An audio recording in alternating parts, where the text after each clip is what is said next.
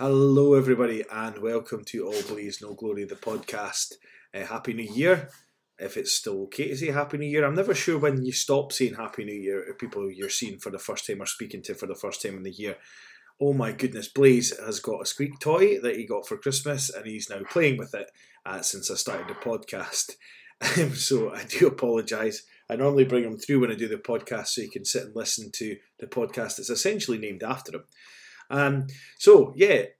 New year. Hope everyone is had a good festive period. You'll be pleased to note that I took Blaze's squeaker off, although there is another one hidden in his bed. So if he finds that, I do apologise. He actually came over for a wee clap after I hid his ball. But his new burger that we brought him back from Canada is sitting in his bed next to him.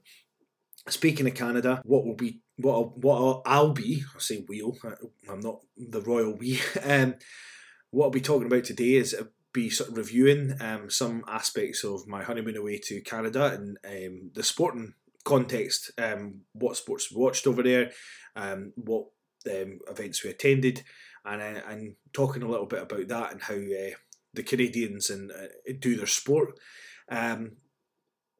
We'll also be talking just a little bit of some reactions to the Scottish men's squad announcement in rugby. I'll talk a little bit about the RFU's decision to change the laws on tackling to waist and below, and just anything else that maybe comes up in my mind, anything else that tickles my fancy. There's a little bit of NFL chat as well to be had. So, first things first, and I want to get this out of the way because it's one major negative thing that I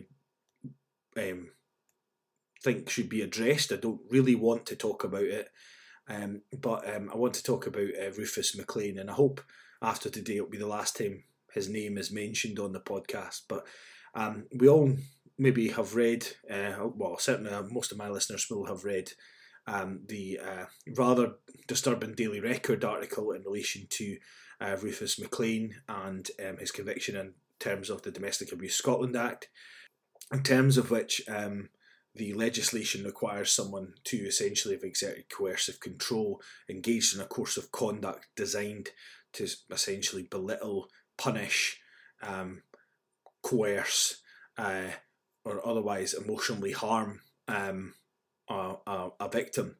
And so it's pretty grim legislation wording, and he has certainly, in what is described, acted in one of the worst manners possible, where it seems like he doesn't really have a lot of remorse. It's not like and I'm not downplaying any domestic abuse, but it's not been a snap thing. This has been a sustained course of conduct, which is just horrible.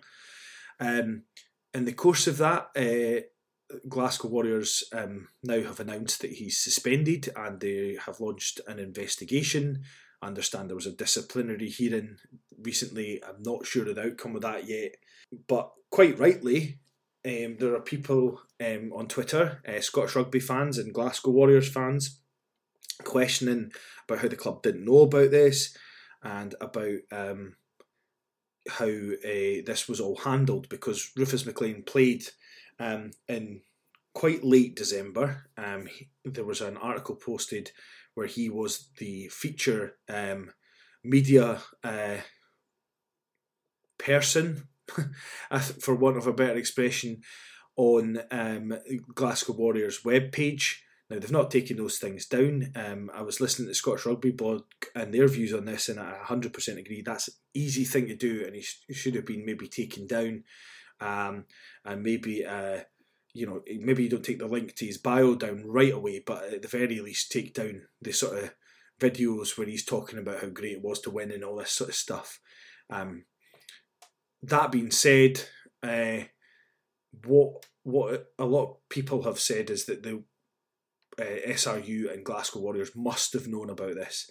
I think a lot of people maybe would find it difficult to believe that they didn't hear some form of rumblings about this. I think, from what I've seen on Twitter, there's a suggestion that the family tried to let them know about him as well. I guess they might have had certain issues with not dealing with anything official. But in terms of the legal process, there seems to be a slight misunderstanding about how they might not have known about this. There's two ways this could have started, essentially, for it, or two prongs of the criminal procedure this could have started with. It could have started on solemn procedure, which is is how they start. Every case starts that ends up either in the High Court or in the Sheriff and Jury Court, and that's obviously higher level offences.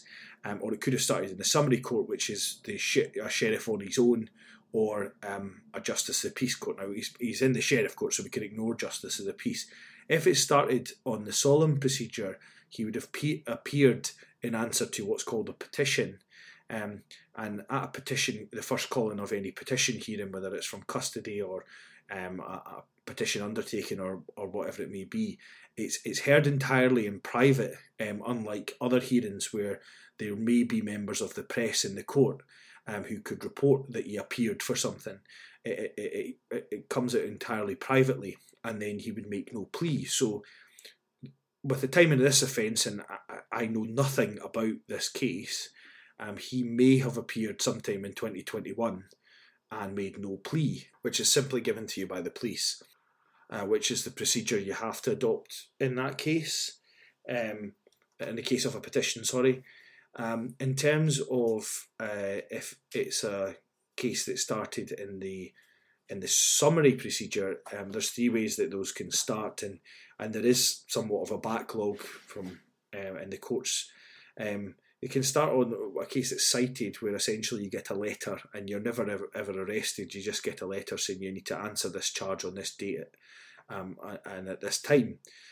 You can be arrested and appear the next day from custody, or you can be charged by the police and essentially given an undertaking, which is a form of bail order. The difficulty in knowing how about the timings in this case is the reporting on it is somewhat strange.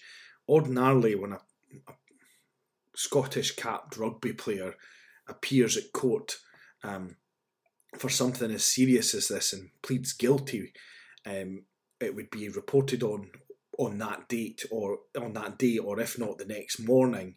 It normally may even go online on that date and then in the papers the next morning.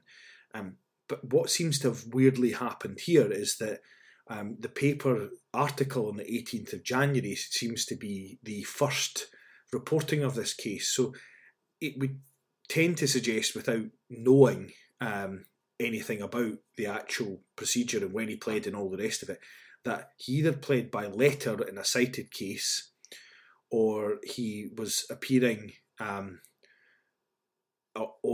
a reduction to summary of some sort, and he pled at a pleading diet, which maybe had no court reporter in at some point. It could have even been between Christmas and New Year. Or he's pled in absence, and the story hasn't been released because he wasn't there and they were waiting for him to come in to confirm his plea. So if a lawyer, if in a cited case you can appear yourself or be represented, or you can actually plead by letter. So if he had appeared himself, if he wasn't there and he was pleading to such a thing, sometimes the sheriff will continue the case for him to be personally present to essentially confirm his plea, and for the narration and things like that. If it was a case that started its life as a petition, it can be reduced to a summary complaint. And again, given the timing of it, he may there may have been a suggestion that he was to plead in absence in that case, although that's quite rare, and normally you would appear on that. Nevertheless, whatever's happened when he's initially pled, it's not been reported on. So it's hard to say whether the SRU knew or not, but one thing I do agree with, and I fully agree with this, I was listening to the Scottish Rugby podcast as well, and Cammy Black mentioned this, is the SRU at the very least now need to look into how they deal with such matters and how they allowed someone who was exercising such behaviour and make sure that they can keep some kind of an eye on these things and make sure that these sorts of issues are dealt with in a manner that is preventative rather than reactive, and maybe in the future, and it was a good point, Mike Hammy. They don't need to, at the point he is involved in a case and they're aware of that, they don't need to sack him or suspend him without pay if he's saying, look, I'm involved in this case, but I'm not guilty. In fact, I don't think it would be proper for them to do that, or legally correct, but they could have put him on gardening leave and kept him out of the media altogether, and maybe just said he's not playing at the moment for personal reasons, which is exactly what Cammy said. I'm quoting him. I think that's the best way they could have dealt with it.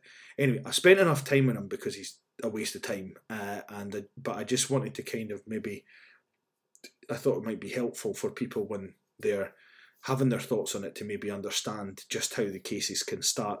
I'm pretty sure that's a fairly weak explanation for it all, but it gives. If you've got any questions, you can send me a DM or whatever and ask me, and I can try and clarify any other points in terms of the procedure.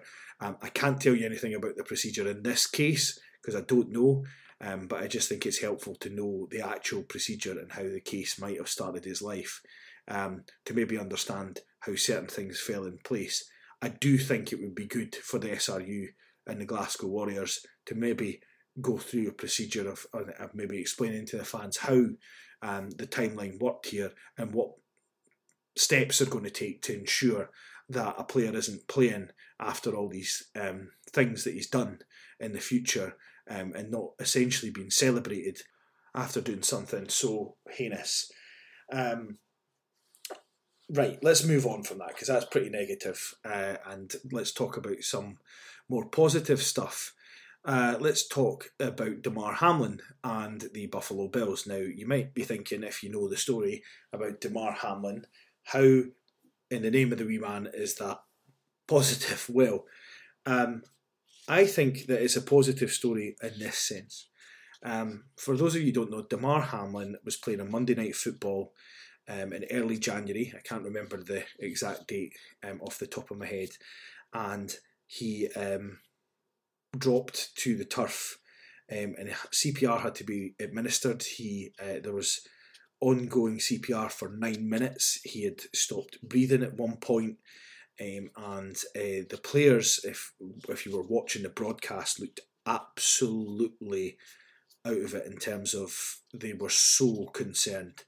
And there was what the positive about it was Damar has started a children's charity. He actually stayed at college in his hometown, and he had offers of maybe going to bigger schools and stuff, but he stayed there to look after his wee brother, make sure his wee brother was well looked after. He set up a kids charity to try and help kids have a better future and to get toys and things like that. And what was positive about it is the way everyone came together in that moment, and sport didn't matter anymore. I was actually watching it live. It was one of the first times I'd watched Monday Night Football live for a long time, largely because I was in Canada at the time and the time zones worked. But I think it is a kind of uplifting story. Damar Hamlin's story where he dropped on the field, and his toy drive, which is supposed to raise $2,500, ended up raising over $4 million. Is just incredible, and I think it's something that gives me a little hope when you can turn a positive into a negative, and hopefully we can see more of that and that outpouring of unity, because at the end of the day, sometimes we're fans and we're passionate and we want our team to win, but the vitriol in certain quarters needs to stop, and that was one thing I loved about the Damar Hamlin thing. Every team in the NFL supported him. Teams changed their colours for Twitter and things like that, and a show of solidarity. His jersey was the highest selling jersey in NFL.com, and Fanatics, who are the providers of these jerseys, donated all the proceeds to his charity as well. So it's just incredible stuff, and go and read some of the articles on it. It's pretty inspiring, and I mean, watching it live was one of the most terrifying, harrowing experiences I've ever had in my life. Watching what appeared to be someone essentially fighting for their life on field, watching the commentators react in a manner that they just couldn't really cope or know what to say was harrowing. I'm sure Damar Hamlin will never ever get wind of this podcast, but I was so glad to hear when he woke up. I was following it, constantly following it. Even Lindsay was following it, who's not really into the NFL like I am. Having watched a wee bit of it with me in the hotel, she was following it. She read up on him. She found out about his college and stuff. So it was an uplifting story when we heard that he was FaceTiming his team and telling them to go and win and all this stuff, and how positively he took it, saying, and you can believe in God or not believe in God, but saying that God had different plans for him when the Bills were playing their last regular season game. But he wished he was with his brothers and all this sort of stuff. It was just, it showed how positive sport can be and the community of sport. And it to me, whilst it was really concerning what happened to him, and I hope to never see anything like it again, I think it certainly turned a negative into a positive with the reaction, the unity, and the just the outpouring of love. If you don't know more about, if you want to know more about that, just look up the name Damar Hamlin, and you'll find out more about it. And I think you can still donate to his charity and things. That was something I wanted to touch on before sort of went into a wee bit more of the meat and drink of things. So with that in mind, given that I witnessed that when I was in Canada watching the TV, let's talk a little bit about Canada. I don't want to go on and on about my honeymoon and what we ate and all this sort of stuff, because frankly, that's not what you want to hear maybe. But I do want to talk about Canada and how they approached, essentially the only sport I went to see was live was hockey. But how they approach that, and how they present it on television as well. So Lindsay and I went to Canada for 3 weeks for our honeymoon, into Alberta, which is more west of Canada. Landed in Calgary, and the first place we drove to was Red Deer. Now, the funny thing about Red Deer was Lindsay and I loved our experience in Red Deer, but if any Canadian that we told we went to Red Deer during our honeymoon to gave us a look like we were absolutely mad, which is actually funny because it leads on to the fact that we ended up in the paper in Red Deer, and then we ended up being name dropped on Spittin' Chiclets, which we knew nothing about, and we got called crazy essentially on that. So Red Deer is about 2 hours maybe north of Calgary, in between Calgary and Edmonton. And when I saw that was on the way to Edmonton, I remembered listening to Spittin' Chiclets, and I thought, I want to watch a game there because it's meant to be brilliant for what they call junior hockey, which is under 20s hockey in Canada. But the junior hockey in Canada is essentially, that's the stepping stone to the pro level. It's as I suppose under 20 is at rugby or whatever, and so the players there are really high quality, and that was the WHL, which is the Canada's level of what they call major junior. Underneath that, you've got junior A, B, C. So we got tickets to the game well before we went. The ticketing site was a bit of a disaster, but it was worth it in the end. And we got to the game. Now, one thing I will tell you about buying tickets for any game in Canada is do not pick tickets right directly behind either team's bench because you will not be able to see. Having been a British hockey fan, I thought sitting behind the bench, you'd have a seat sort of, so your eyes were above kind of the heads of the players and the coaches standing on the bench. However, I was very wrong, and we basically spent the first period.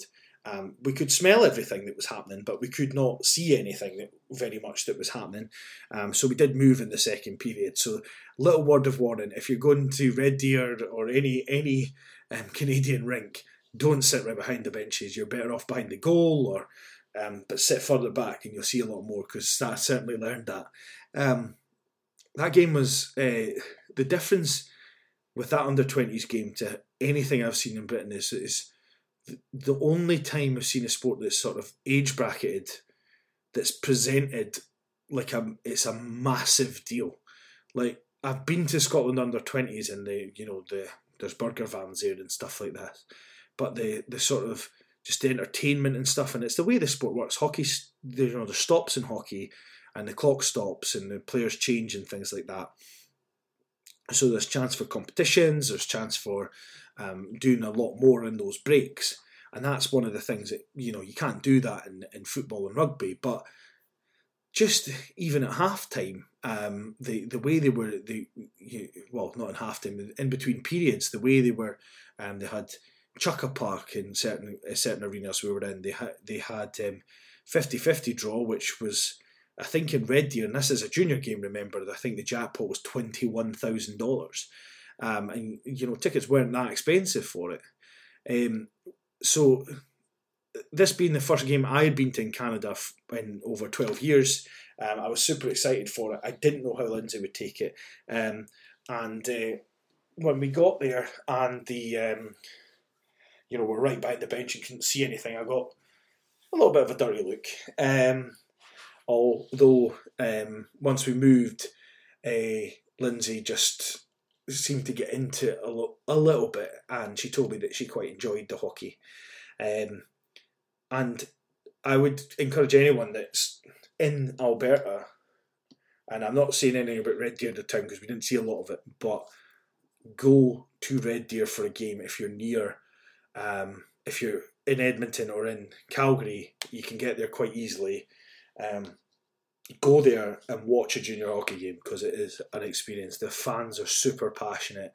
The music they play for all the different parts of the game is super exciting. And the two teams, it was 7-1 the final score, which was a bit one-sided, but the two teams went at it the whole 60 minutes because they're all there trying to prove themselves so they can make it to the next level of the NHL. And it's actually, to be honest, probably the most entertaining hockey you can see. I think the NHL is the excitement, is the best league in the world.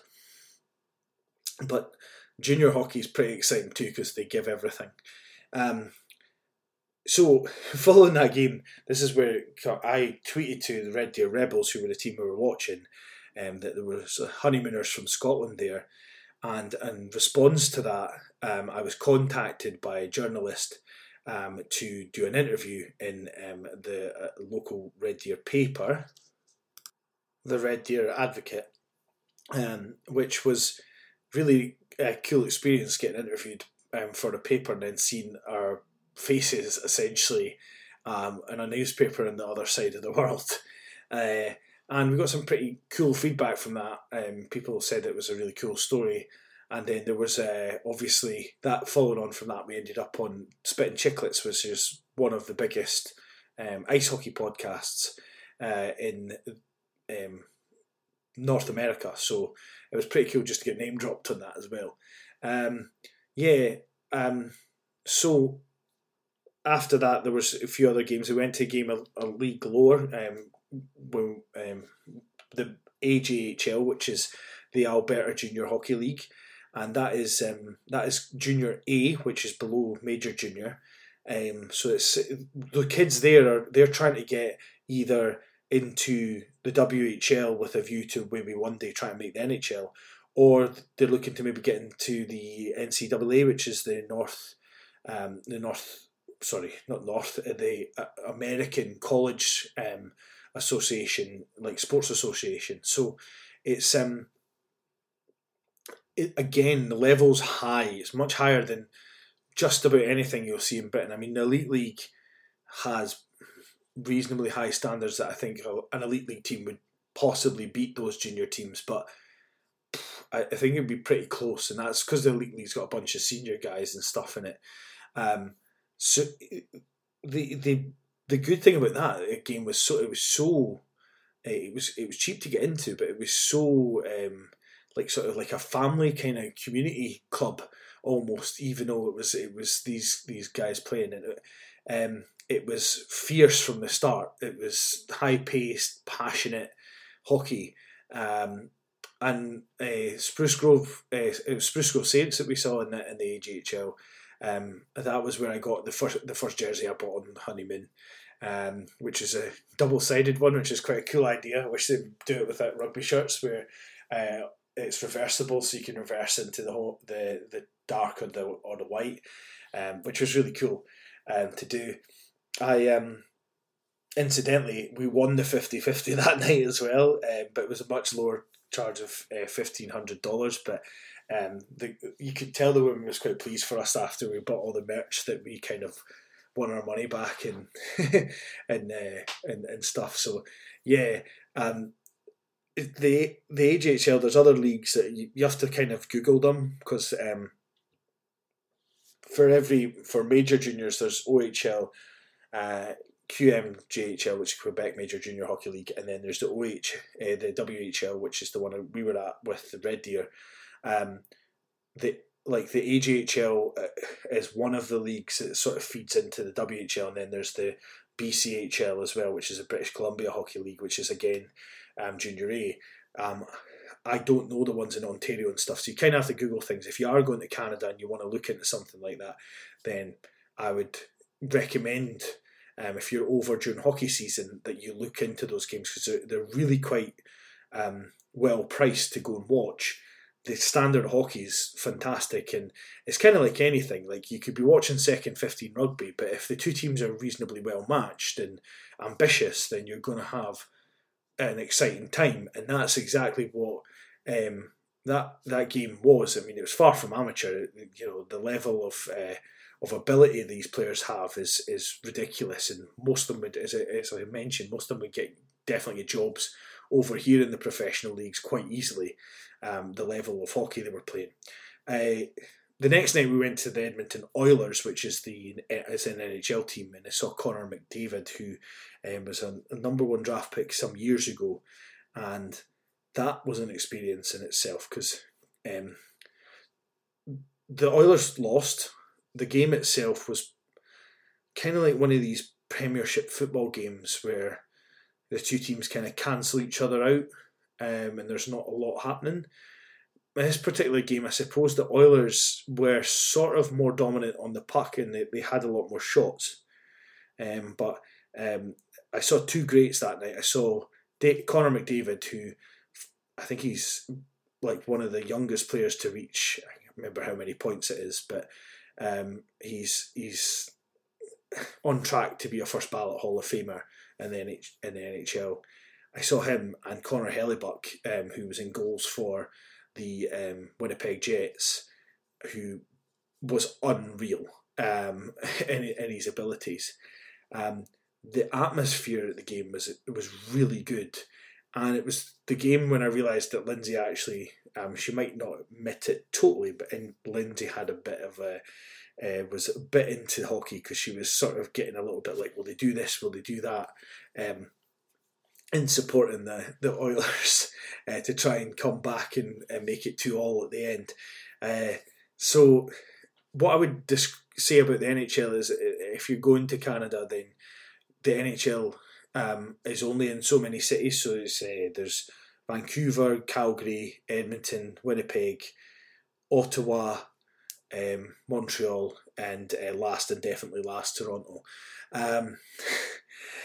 So particularly, the Edmonton game wasn't actually too bad. There was a few empty seats, and I don't know whether that was season ticket holders that maybe had other family plans, because it was New Year's Eve, and it was like 8 o'clock at night on New Year's Eve, or whether they hadn't sold out. But they weren't too bad to get to. But I've heard that at certain times and with certain opponents, you'll really struggle to get tickets, and tickets can become super expensive. So if you want to go to the NHL and see the best hockey the world has to offer, essentially in terms of athletes and players, then realistically you need to plan miles ahead, know when the tickets are going on sale, sign up for any pre-sales that you can get and all that sort of stuff. Be really careful, because there are a lot of places that will claim they've got tickets for a game before they actually are out. So if I were you, I would stick to the official ones and go on like Ticketmaster, as much as I'm not a massive fan of Ticketmaster since they introduced surge pricing. Ticketmaster is the best way to go for that sort of thing. And enjoy it. One of the great things about hockey is there's so much going on at once, but also in the way the Canadians do it, there's lots of, they've all got big screens and stuff like that, but they've got like live music. The announcers obviously announce things. There's always plenty of, and the bigger the arena, the more varied the snacks are. So that's something to be aware of. It's just really good entertainment from start to finish in terms of, like I'm a geek with sports, with a lot of things. So actually, when we were in Red Deer and we couldn't see because we were behind the goals, behind the bench, I was quite enjoying watching the coaches and how they worked the bench, and that's something that you can learn from or watch. And that's what's fascinating about hockey. It's one of the only sports where you substitute whilst the game is going on. Most other sports, there has to be a stop and play. You never really see in rugby, Finn Russell's down, so he goes off for a couple of minutes. Let's whoever's on, we'll say Blair Kinghorn, come on for a couple of minutes till he's got his breath back, and then he runs back on again and they swap over. That's not the nature of rugby. Rugby's more endurance and more attritional, whereas ice hockey is explosive. And yes, you need endurance to do ice hockey. You need to be able to recover quickly. But that's one of the good things about ice hockey is you go on,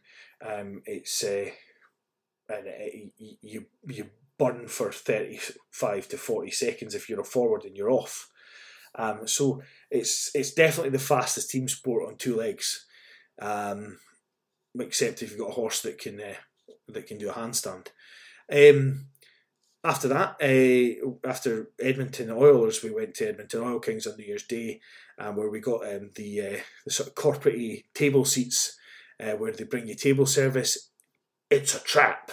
It ended up costing us more at the same price as the tickets did in food and drink, and Lindsay was only drinking Pepsi, so be careful if you do that. But it's cheaper if you want to do anything like these corporate kind of experiences. Then do it at a junior game, because it will be like more reasonably priced.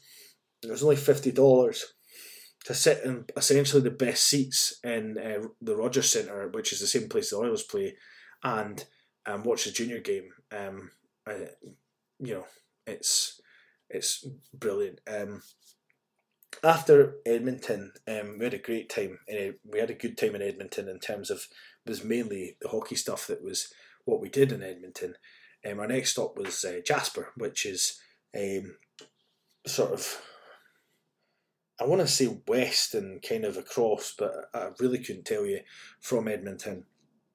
But it's in the Canadian Rockies, in the mountains, and getting there was a bit stressful. There was one point where we thought the van was breaking down. It was, well, not a van, they gave us a truck, and that's another thing you should know. If you hire a truck, then just ask them if it can be in four-wheel drive all the time, because we got this truck and we weren't sure it could be in four-wheel drive unless we were stuck. And on the roads, because the back end of it's so icy that it can skid about even if you're not driving funny. This thing started rattling as well. So they also give you a stick with brush on one end and a scraper on the other, and that's very important. You need to clear them underneath your wheels every night, every time you drive in Canada during the winter, because I found to my peril that it makes it sound like the van's about to blow up. And then the option of the place where we'd hired it when we said we had concerns was to drive back to Edmonton after being 2 hours away from Edmonton to return it. Now, luckily, when I started to drive back to Edmonton, I realised that it stopped rattling because I'd been out and hit all the snow and everything off it. So we got away with one in a sense, and we went to Jasper. Now, we were only in Jasper a couple of nights. If you go Jasper in the winter, Pyramid Lake is definitely worth going to because it's kind of funny. You see all these things in postcards and the pictures, the tourism pictures and stuff, and you're like, I don't know if that's actually what it looks like. And when you get there, it doesn't look quite like it. But Pyramid Lake in Jasper definitely looks like it. And you can see why they've used it for the postcards. And you can skate at the bottom of it on Pyramid Lake, which is what I did. And someone cleared a sort of ring plus a sort of small ice hockey rink on it.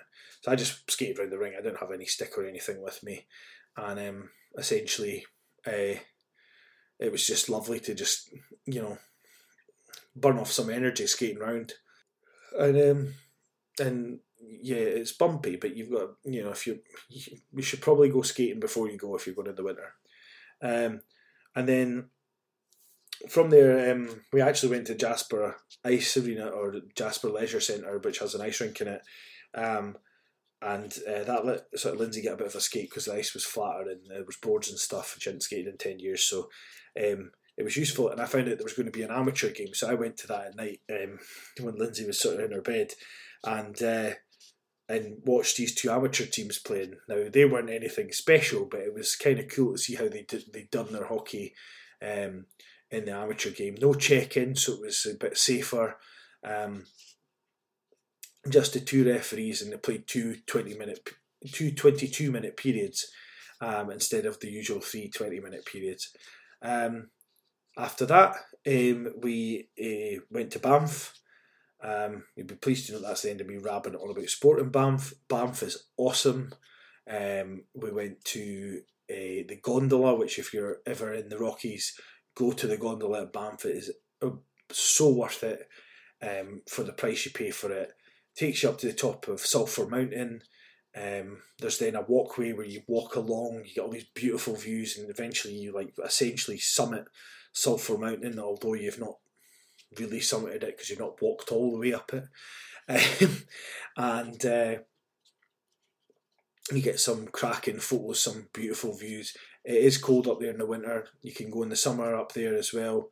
There's also at the bottom of it, there's a hot springs in Banff.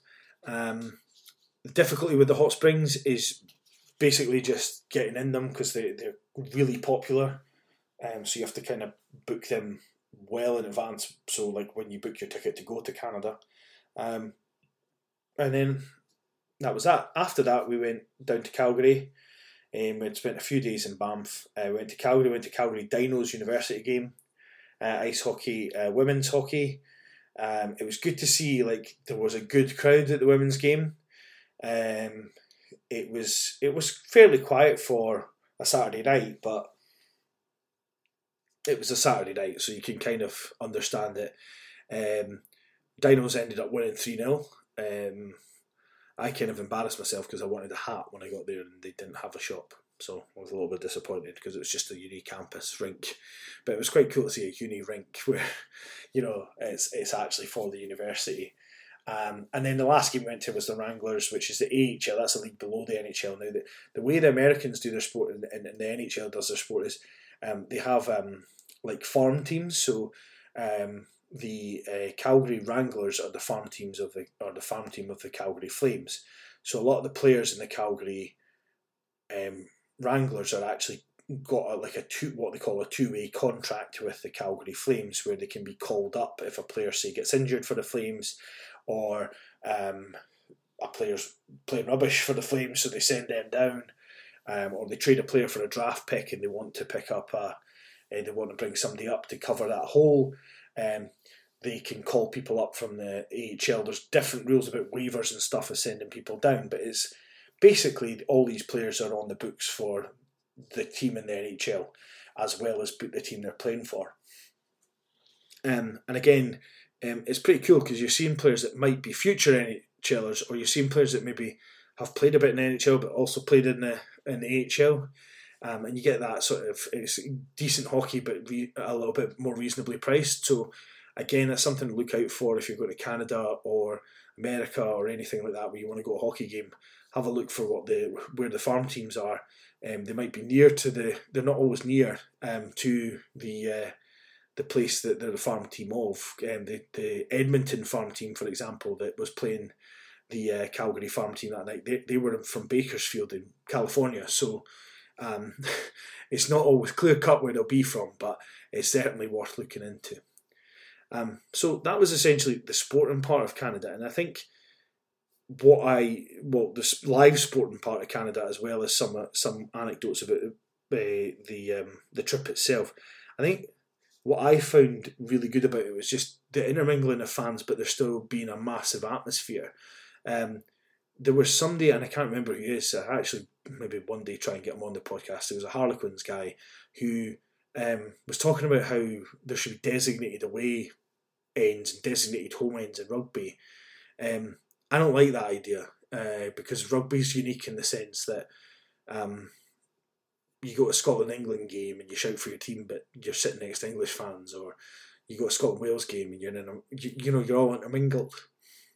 And one thing I hate about going to certain football away games is sometimes if you're a away fan, you get stuck in like the wee rubbishy corner, and even though you can make noise or whatever, it's like, you're still in a rubbish place to watch the game. You're all cramped up. There's only one set of toilets and one place to get a pipe for about actually Scottish football, so 10 people.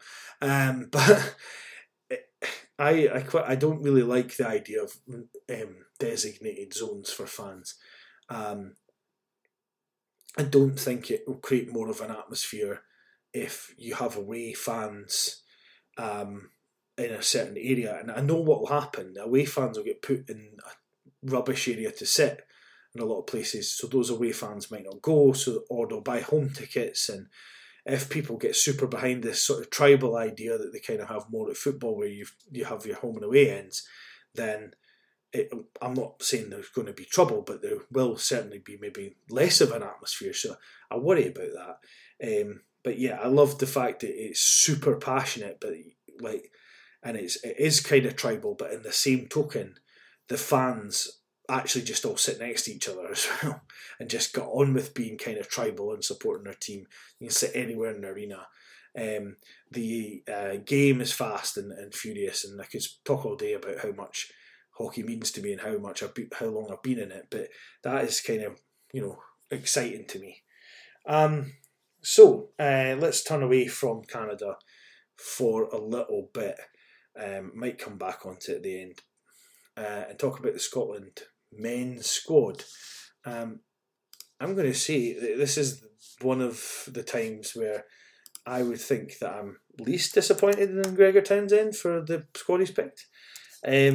But there are some talking points, and as always, we'll start with the biggest one, which for once is not the omission of Finn Russell, or any soundbite that Gregor Townsend's created because he has omitted Finn Russell, but rather the calling up of Rory McConaughey, the player who has formerly played for England.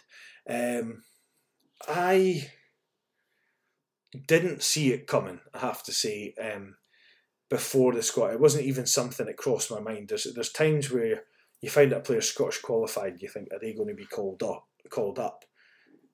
I have to say, a 31-year-old winger from Bath Rugby and former England player was not someone I was expecting to be called up. Now, I'm going to also qualify that with saying I have no issue with a former England player being called up under the rules. I know people are uneasy about players who played for other countries before. But Jack Dempsey's came in having had 19 caps for Australia and been pretty good for us. So I don't see any issue with it. I just was surprised by it. I think he is in as a bit of a band-aid, or bandage, sorry, for Darcy Graham being injured. I think it's let's bring him in, see what he's like around camp and stuff, because he's got pedigree. But if Darcy Graham was available, I think out of all the back threes, I think he would be the one that was left behind. The only other player that maybe that happens to is Sean Maitland. Out of the two, I don't see any of the other wingers being left out, because Kyle Staines, excellent for Glasgow and been really good for Scotland in the 5 caps he's had. Duhan van der Merwe's a sort of monster that we're not going to leave out. And I'm not saying Kinghorn just to wind people up and say that he's a back three player, but Kinghorn's also played most of his caps for Scotland on the wing. So you've got a pretty solid back three, and actually Kinghorn's done quite a good job there. And then you've got Maitland, who is a great servant. So that's why I think probably McConaughey would have been the most likely to not have been called up if Darcy Graham was fit. The other controversial call-up, and a lot of people are wondering how this happened and wondering, I suppose, or feeling that Kinghorn's been done a disservice, is Ben Healy. Now, Scotland have been calling out for quality 10s. Essentially, the one thing that Scotland seems to have in abundance is quality back rows and quality centres. We have a decent amount of 9s, maybe not all full international quality 9s, but we have a good amount of 9s. But standoff is definitely a position where, beyond Finn Russell, Adam Hastings is good. Kinghorn's been okay in spells at 10, and then but you get to sort of beyond Adam Hastings and Finn Russell, and you kind of fall off a cliff a wee bit to some extent. I know that, as I say, Kinghorn's been good. I think Kinghorn's better for Edinburgh because Edinburgh's playing style suits Kinghorn. I've been calling for ages for Charlie Savala to get a shot, but if I'm being honest, Ben Healy is a 10 that's more suited to the international game, and I think having him as an actual backup to Finn Russell, maybe someone who can compete once Finn sort of steps down, because he's not ancient Finn, but he's 30. He will step down in a few years. Having someone like Ben Healy who's young and can compete with Adam Hastings, Blair Kinghorn if he's still on the go, and Charlie Savala, and Tom Jordan, because he'll be coming eligible soon and he's tearing up trees for Glasgow, and in fact might be a better 10 than anyone I mentioned there apart from Finn. I don't think this is a bad move by Scottish Rugby, and if he's up for it, then good. And actually, I do think in some respects, I appreciate that folk are like, well, he wanted to play for Glasgow, he turned Scotland down, not Glasgow, he wanted to play for Ireland, he turned Scotland down before, he's not going to be as passionate and all this sort of thing. Do you not think he's going to have the bit between his teeth because Ireland turned him down? Do you not think when he's out there standing face to face against Sexton that he'd want to do one over on him because Sexton's the one who's held down every 10 in Ireland who could progress? I 100% think that Ben Healy is an upgrade as a backup 10 to what we've got. You could argue that Adam Hastings is better. I think Kinghorn is not a finished product in that position. I think Kinghorn's one of these. He's actually unfortunate in the sense he's a great rugby player, and I think, but he's a kind of rugby player you plug in and play where you need them to. And for me, that actually his versatility is his undoing, because Kinghorn is kind of the jack of all trades, master of none. And I don't mean that he can't play those positions well. What I mean is that he is not exceptional in terms of international exceptional in any position really, but he's very, very good in a number of positions. And I think that having Healy, who's outright 10, who I think can cover fullback, if I remember right from watching the Munster game that went to penalty kicks, is a big upgrade on that as a backup to Finn. And I think he's also a good player who can come on and control the game. Very good goal kicker as well, which might be really crucial in a lot of games. So I'm actually really pleased that Ben Healy's been called up. I wanted him to be called up years ago. I know that a couple of years ago, and I know that he turned down Glasgow. But I think, when you're younger, Edinburgh, I keep saying Glasgow, I mean Ireland.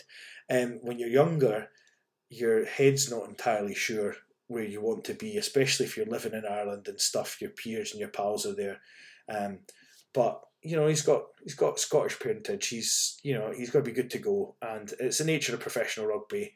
That's what's going to happen. I don't know quite as much for Cameron Henderson, except I've heard great things, so I'm not going to comment on his call up.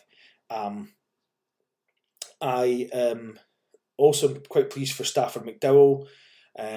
But again, this goes back to my point about there being so many good centres in Scotland. We've got Hugh Jones in the squad. We've got Sione Tuipulotu in the squad. Stafford's obviously an inside centre, so I should mention those two. Cammy Redpath.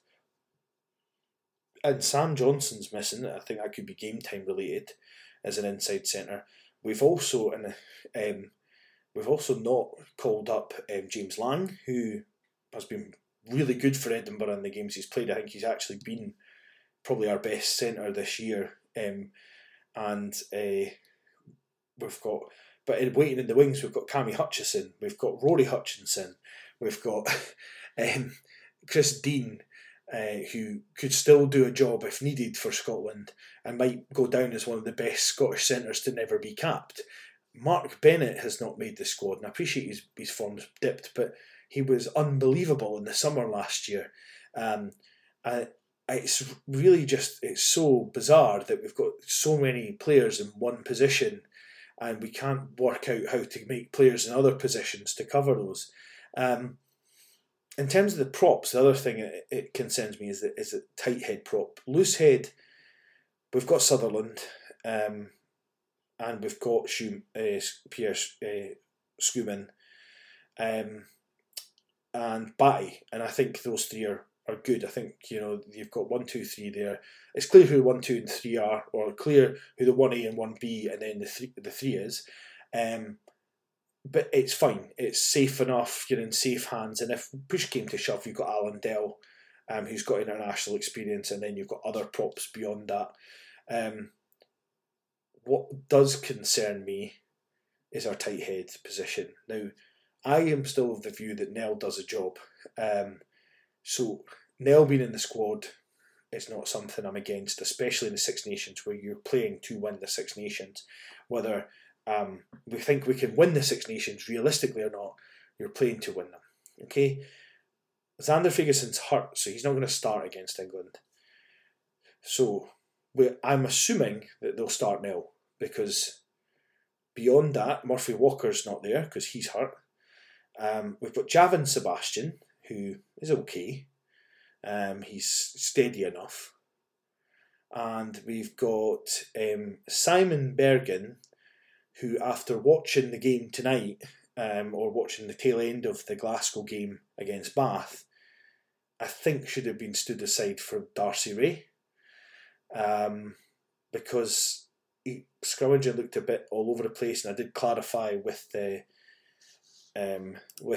those in the know about the positioning, and he said he was over. It was Craig Manson of Scottish Rugby Podcast said that his leg placement was bad. Now, I've always thought he was a bit of a dodgy scrummager. I wanted to give him the benefit of the doubt in that one, but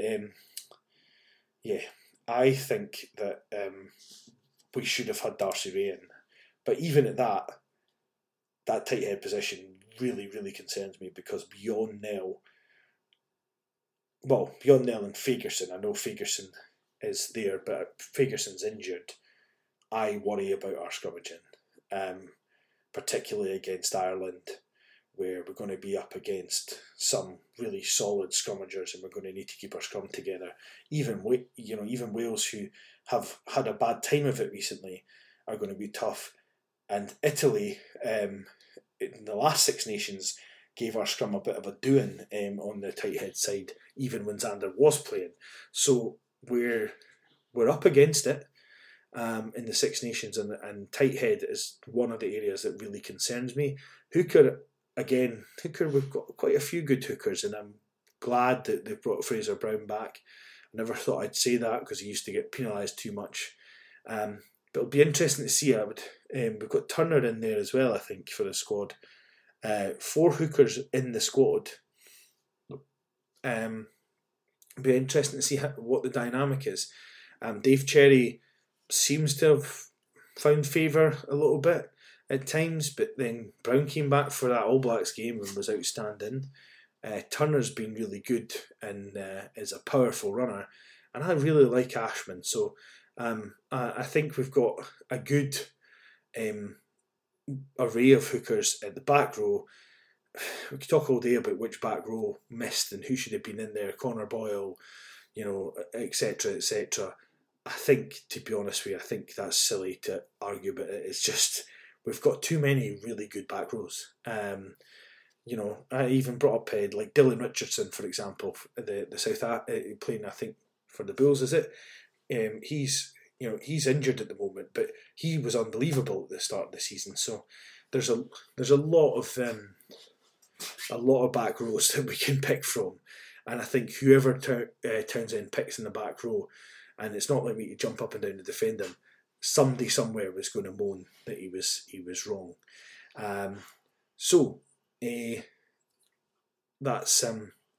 That's the Scotland squad, and what I kind of think is interesting about it. I wanted to quickly go through who I've got, or who I might pick for my 23, just as a kind of discursive exercise in my head. So this is maybe going to be kind of interesting. I think against England, I think I would still start Scuban, just ahead of Rory Sutherland. I think hooker, for me, that's the tough position to pick. I think against England in Twickenham, as much as people will maybe think I'm not right in the head, I think I would possibly opt for Fraser Brown with Dave Cherry off the bench, because those two are the most experienced, to me, the most settled in their arrows, but also Fraser Brown's that big abrasive player, and then you could maybe bring Cherry off the bench. Might be an option to start Cherry and have an all Edinburgh front row with WP Nel, who I would start against England. I think, given that we're scrummaging, I think I'd start WP, get him 50 minutes in against their best front row, and then hope that we can hang on if there's any substitutes to be made. He could maybe go through 80, but I don't think he'll be playing against Wales if he does. And that's only assuming that Fagerson's, of course, not available for selection. Second row's a bit more up for debate, I think. I would start my namesake Richie Gray. I think he's been playing too well not to get involved. I'm not a big fan of starting Grant Gilchrist, so possibly I'd start Richie Gray and Sam Skinner, and then have maybe Johnny off the bench, or start Johnny and Richie together with Sam Skinner off the bench, so you've got that impact off the bench. Cummins is not available, or he would have probably been in over the others for being the partner of Richie Gray. But Richie Gray's just playing too well, and with the World Cup coming up, I don't care about his age. I just want to see how we can maybe possibly get out of that group, and he's one of the best players we've got at the moment. Back row, kind of picks itself in a sense. But, well, certainly 6 picks itself. I would pick Jamie Ritchie, unless you're going to put Mark Fagerson there with Jamie Ritchie at 7, and then have Dempsey at 8. But personally, I'd pick Ritchie at 6. I'd pick Crosby at 7 and Fagerson at 8. Matt Fagerson has to be in the starting 15 for me. He's always good for Scotland as far as I'm concerned, or nearly always good for Scotland. In the backs, you're going to have Finn Russell starting presumably. That to me means that you have to pick Ali Price, Whitfield and Ben White. I don't think Finn and George Turner work as well together, because I think they both want to call the game. Is the impression I get. But personally, I think we just have to opt for Ali Price because he is the most experienced, and I think he's due a game where one of those games where he just controls everything like he did the last time in Twickenham, and Finn Russell is his partner. 12 for me is probably one of the toughest positions for Townsend to pick, because whoever he picks there, someone's going to think he should have picked someone else, or he should have done something different. He could go for what Glasgow had against Bath, which was Hugh Jones at 12 and Tuipulotu at 13. I don't think he'll do that, and I don't think he should do that. I think he should pick Tuipulotu at 12 and Harris at 13. If he wants to be adventurous and wants to play Tuipulotu at 13, which I think he's probably slightly better at, I'd put Cammy Redpath at 12 with Tuipulotu at 13. And I think that gives us a little bit more balance in the back in there. And arguably, and this might come as kind of crazy, you've then got the option in the back three of putting Harris in as a winger, because you've not got Darcy Graham, and he can play on the wing, or you put him in the bench. In terms of the back three, so to finalise, I'm going to opt for being a little bit more creative and going down the route of Tuipulotu at 13 with Cammy Redpath at 12, which is a little less experienced, but I think would give us a little bit more in attack. In terms of the back three, I don't know if we're ruling Hoggy out. I think Hoggy is not played, as far as I understand. He's not going to have played for quite a while before this, or before the Six Nations. So there's a chance that Hoggy doesn't start. But if he is fit, I think he'll have to be the fullback on the day. Although, personally, if he is just coming back from injury, I'd rather that he was maybe on the bench as an SOS option, and you maybe looked at putting Maitland at 15 or Ollie Smith at 15. I think now I've got to make a decision. I've put myself in a bit of a corner here. 11 is Duhan van der Merwe, and I think we keep it that way, even though arguably he's not had the best form recently. I think you do it that way just because he's going to draw defenders, he's going to make meters, and the like. I think in my head, I'm in a lot of different minds as to who should do what. I'm going to assume that Hoggy is fit enough to play, in which case I'm going to put him at 15, which just leaves the 14 shirt. And I think, as much as I love Sean Maitland, that Kyle Steyn should get the nod for the reasons that he is playing well for Glasgow. He defends really well, and he can also cover other positions if we're completely screwed as well. So that's helpful to know. In terms of the bench, I think I've ultimately decided on Cherry starting. So Brown on the bench. Sutherland is our loose head on the bench. Tight head on the bench, with the Sander not playing. I'm going to opt for Gavin Sebastian and hope that things go well. I've already said that I've opted for Richie Gray and Sam Skinner in the second row. So we have Johnny Gray on the bench.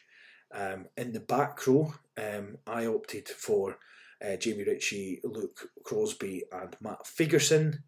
I think a lot of people will be screaming at me for this because it leaves out Jack Dempsey, but I think Andy Christie should be our bench option given he can cover all three positions.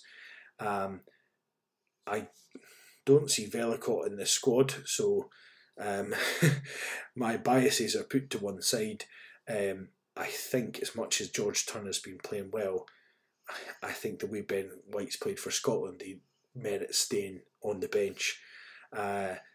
Ben Healy for me comes in as your 10 option against England. I think there's an option later on in the game potentially to go for Broke and to move Finn Russell out to 12 if we're desperate and put Healy on, perhaps for the kicking or whatever, which leaves one last bench spot. And with the back three I've selected, that you might think that I would put Maitland in there. If Maitland is, I suppose, in the sense we've got 12 covered with Finn Russell. We've also got other positions covered by different people. However, I think personally I would put Harris on the bench if he's not starting. So he can come on as a winger. He could come on at 13 and Tuilato can move to the wing or move inside. It gives us, we've still got lots of options, but he's been such a seasoned campaigner for Scotland. If I'm rolling the dice a little bit and putting Tuilato and Cammy Redpath in the midfield, then I'm keeping Chris Harris in the squad. So that's my squad. Let me know what you think of that. And then just finally, I think I've probably not talked about absolutely everything I wanted to talk about, but just finally, the new RFU tackle directive / law type thing. They've now announced RFU that you must tackle below the waist in amateur rugby, and that's at youth level and at adult level, and everybody has kicked off either defending it or attacking it.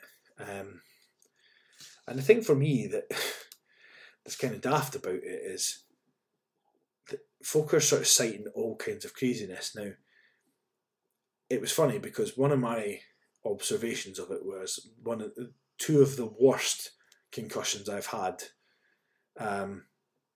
Incidentally, one of them being the last one, which might have been the straw that broke the camel's back. So it might not be the worst concussion. It might just be the multitude of concussions I had that made me eventually just go, I can't do this anymore. Have come from tackles. In fact, the first concussion, not that I remember happening, but the first concussion that I sort of recall the after effects of was from a tackle in under 18s. With a knee to the head. Now, I was about to kick off earlier today when folk were saying it protects the head doing this, until Johnny McGinty on the Scottish Rugby podcast did say we were taught to tackle cheek to cheek. And he is 100% right. We were taught to tackle cheek to cheek. I remember that's how they used to do it. And I thought to myself, so basically what Johnny McGinty's saying is that you weren't unprotected, you're just really bad at rugby, so thanks for that. But equally, I see where they're coming from.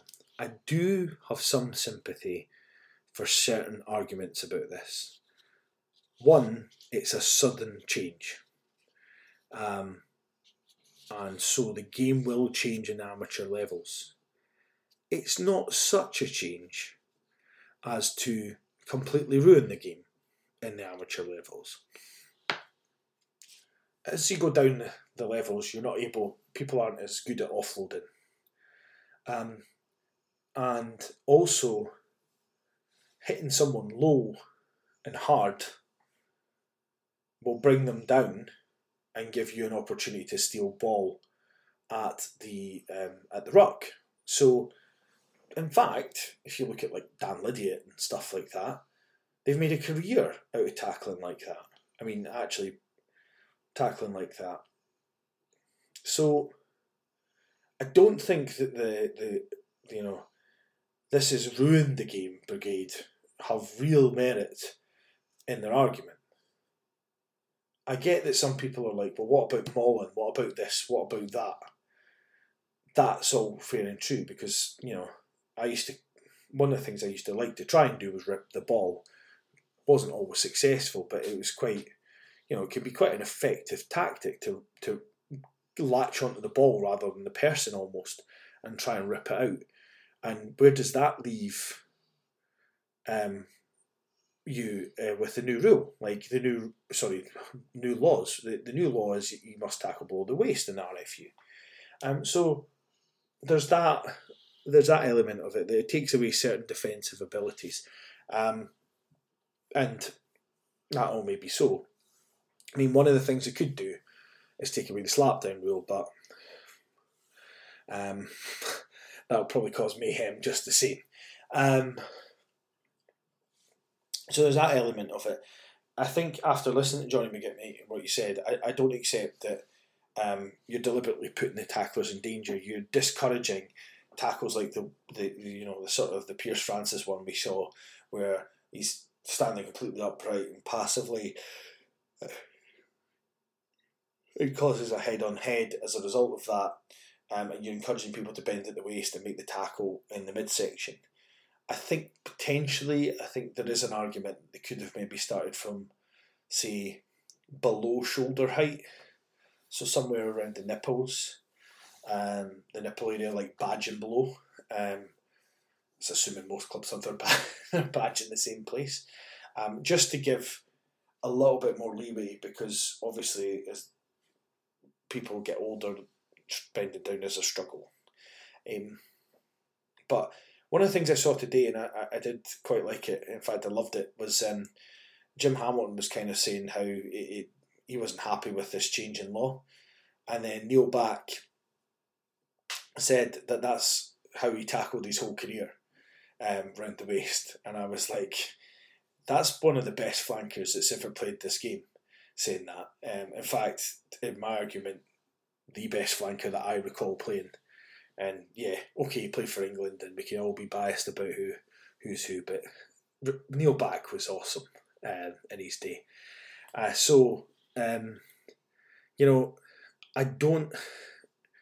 don't think it's going to ruin the game.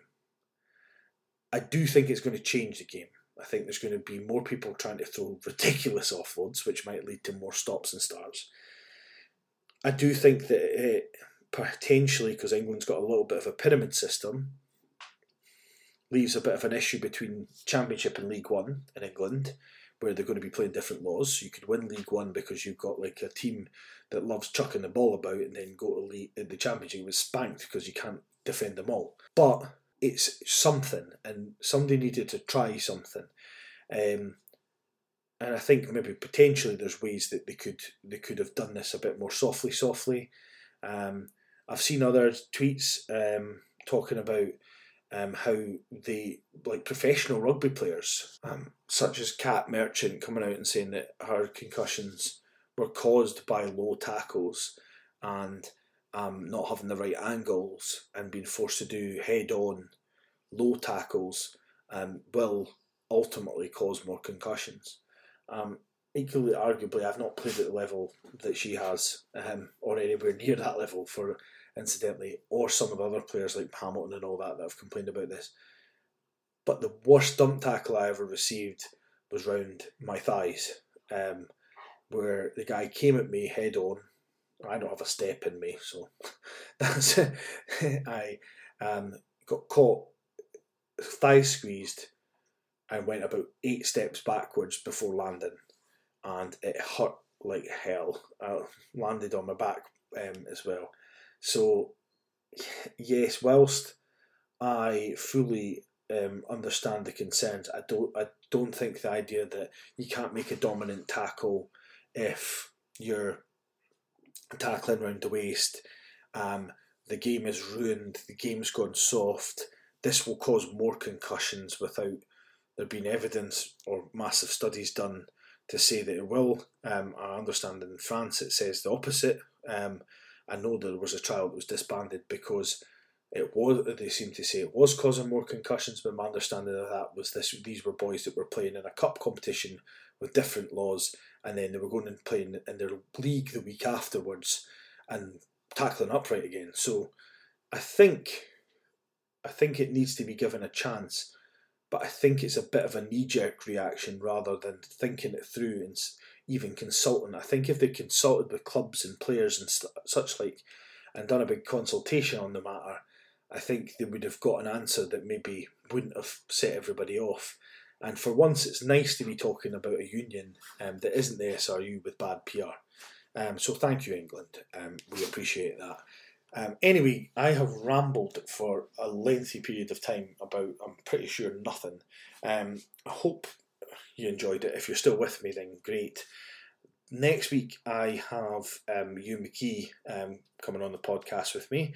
He is a former high school friend who loves combat sports, and is going to talk about MMA and boxing and what he thinks is exciting in it and how he got involved in watching it so much and why he likes it so much. I've never heard anyone that has quite the in-depth opinions on the matter. I mean, most people's, or certainly my level of knowledge in terms of combat sports is, I think so-and-so will knock the living daylights out of so-and-so, and that's about as much as it goes. Watch the occasional UFC match or the occasional boxing match if it's on, but don't go out my way to find it. So, in any event, thank you for listening so much. There will be another podcast next week. If there's any issues you're not happy with on here, please give me feedback. I'm quite happy to hear it. I want to get better at presenting these things. And likewise, if there's any questions you have or any comments on my 23 for the Scotland-England game, then let me know. It's just as well I don't pick it because I can never be blamed for it going well. If that is the 23 that comes out and we get pumped, don't blame me. I don't think Toonie took his advice from me. But have a great week, guys. Thanks so much for listening, and we'll speak to you next time.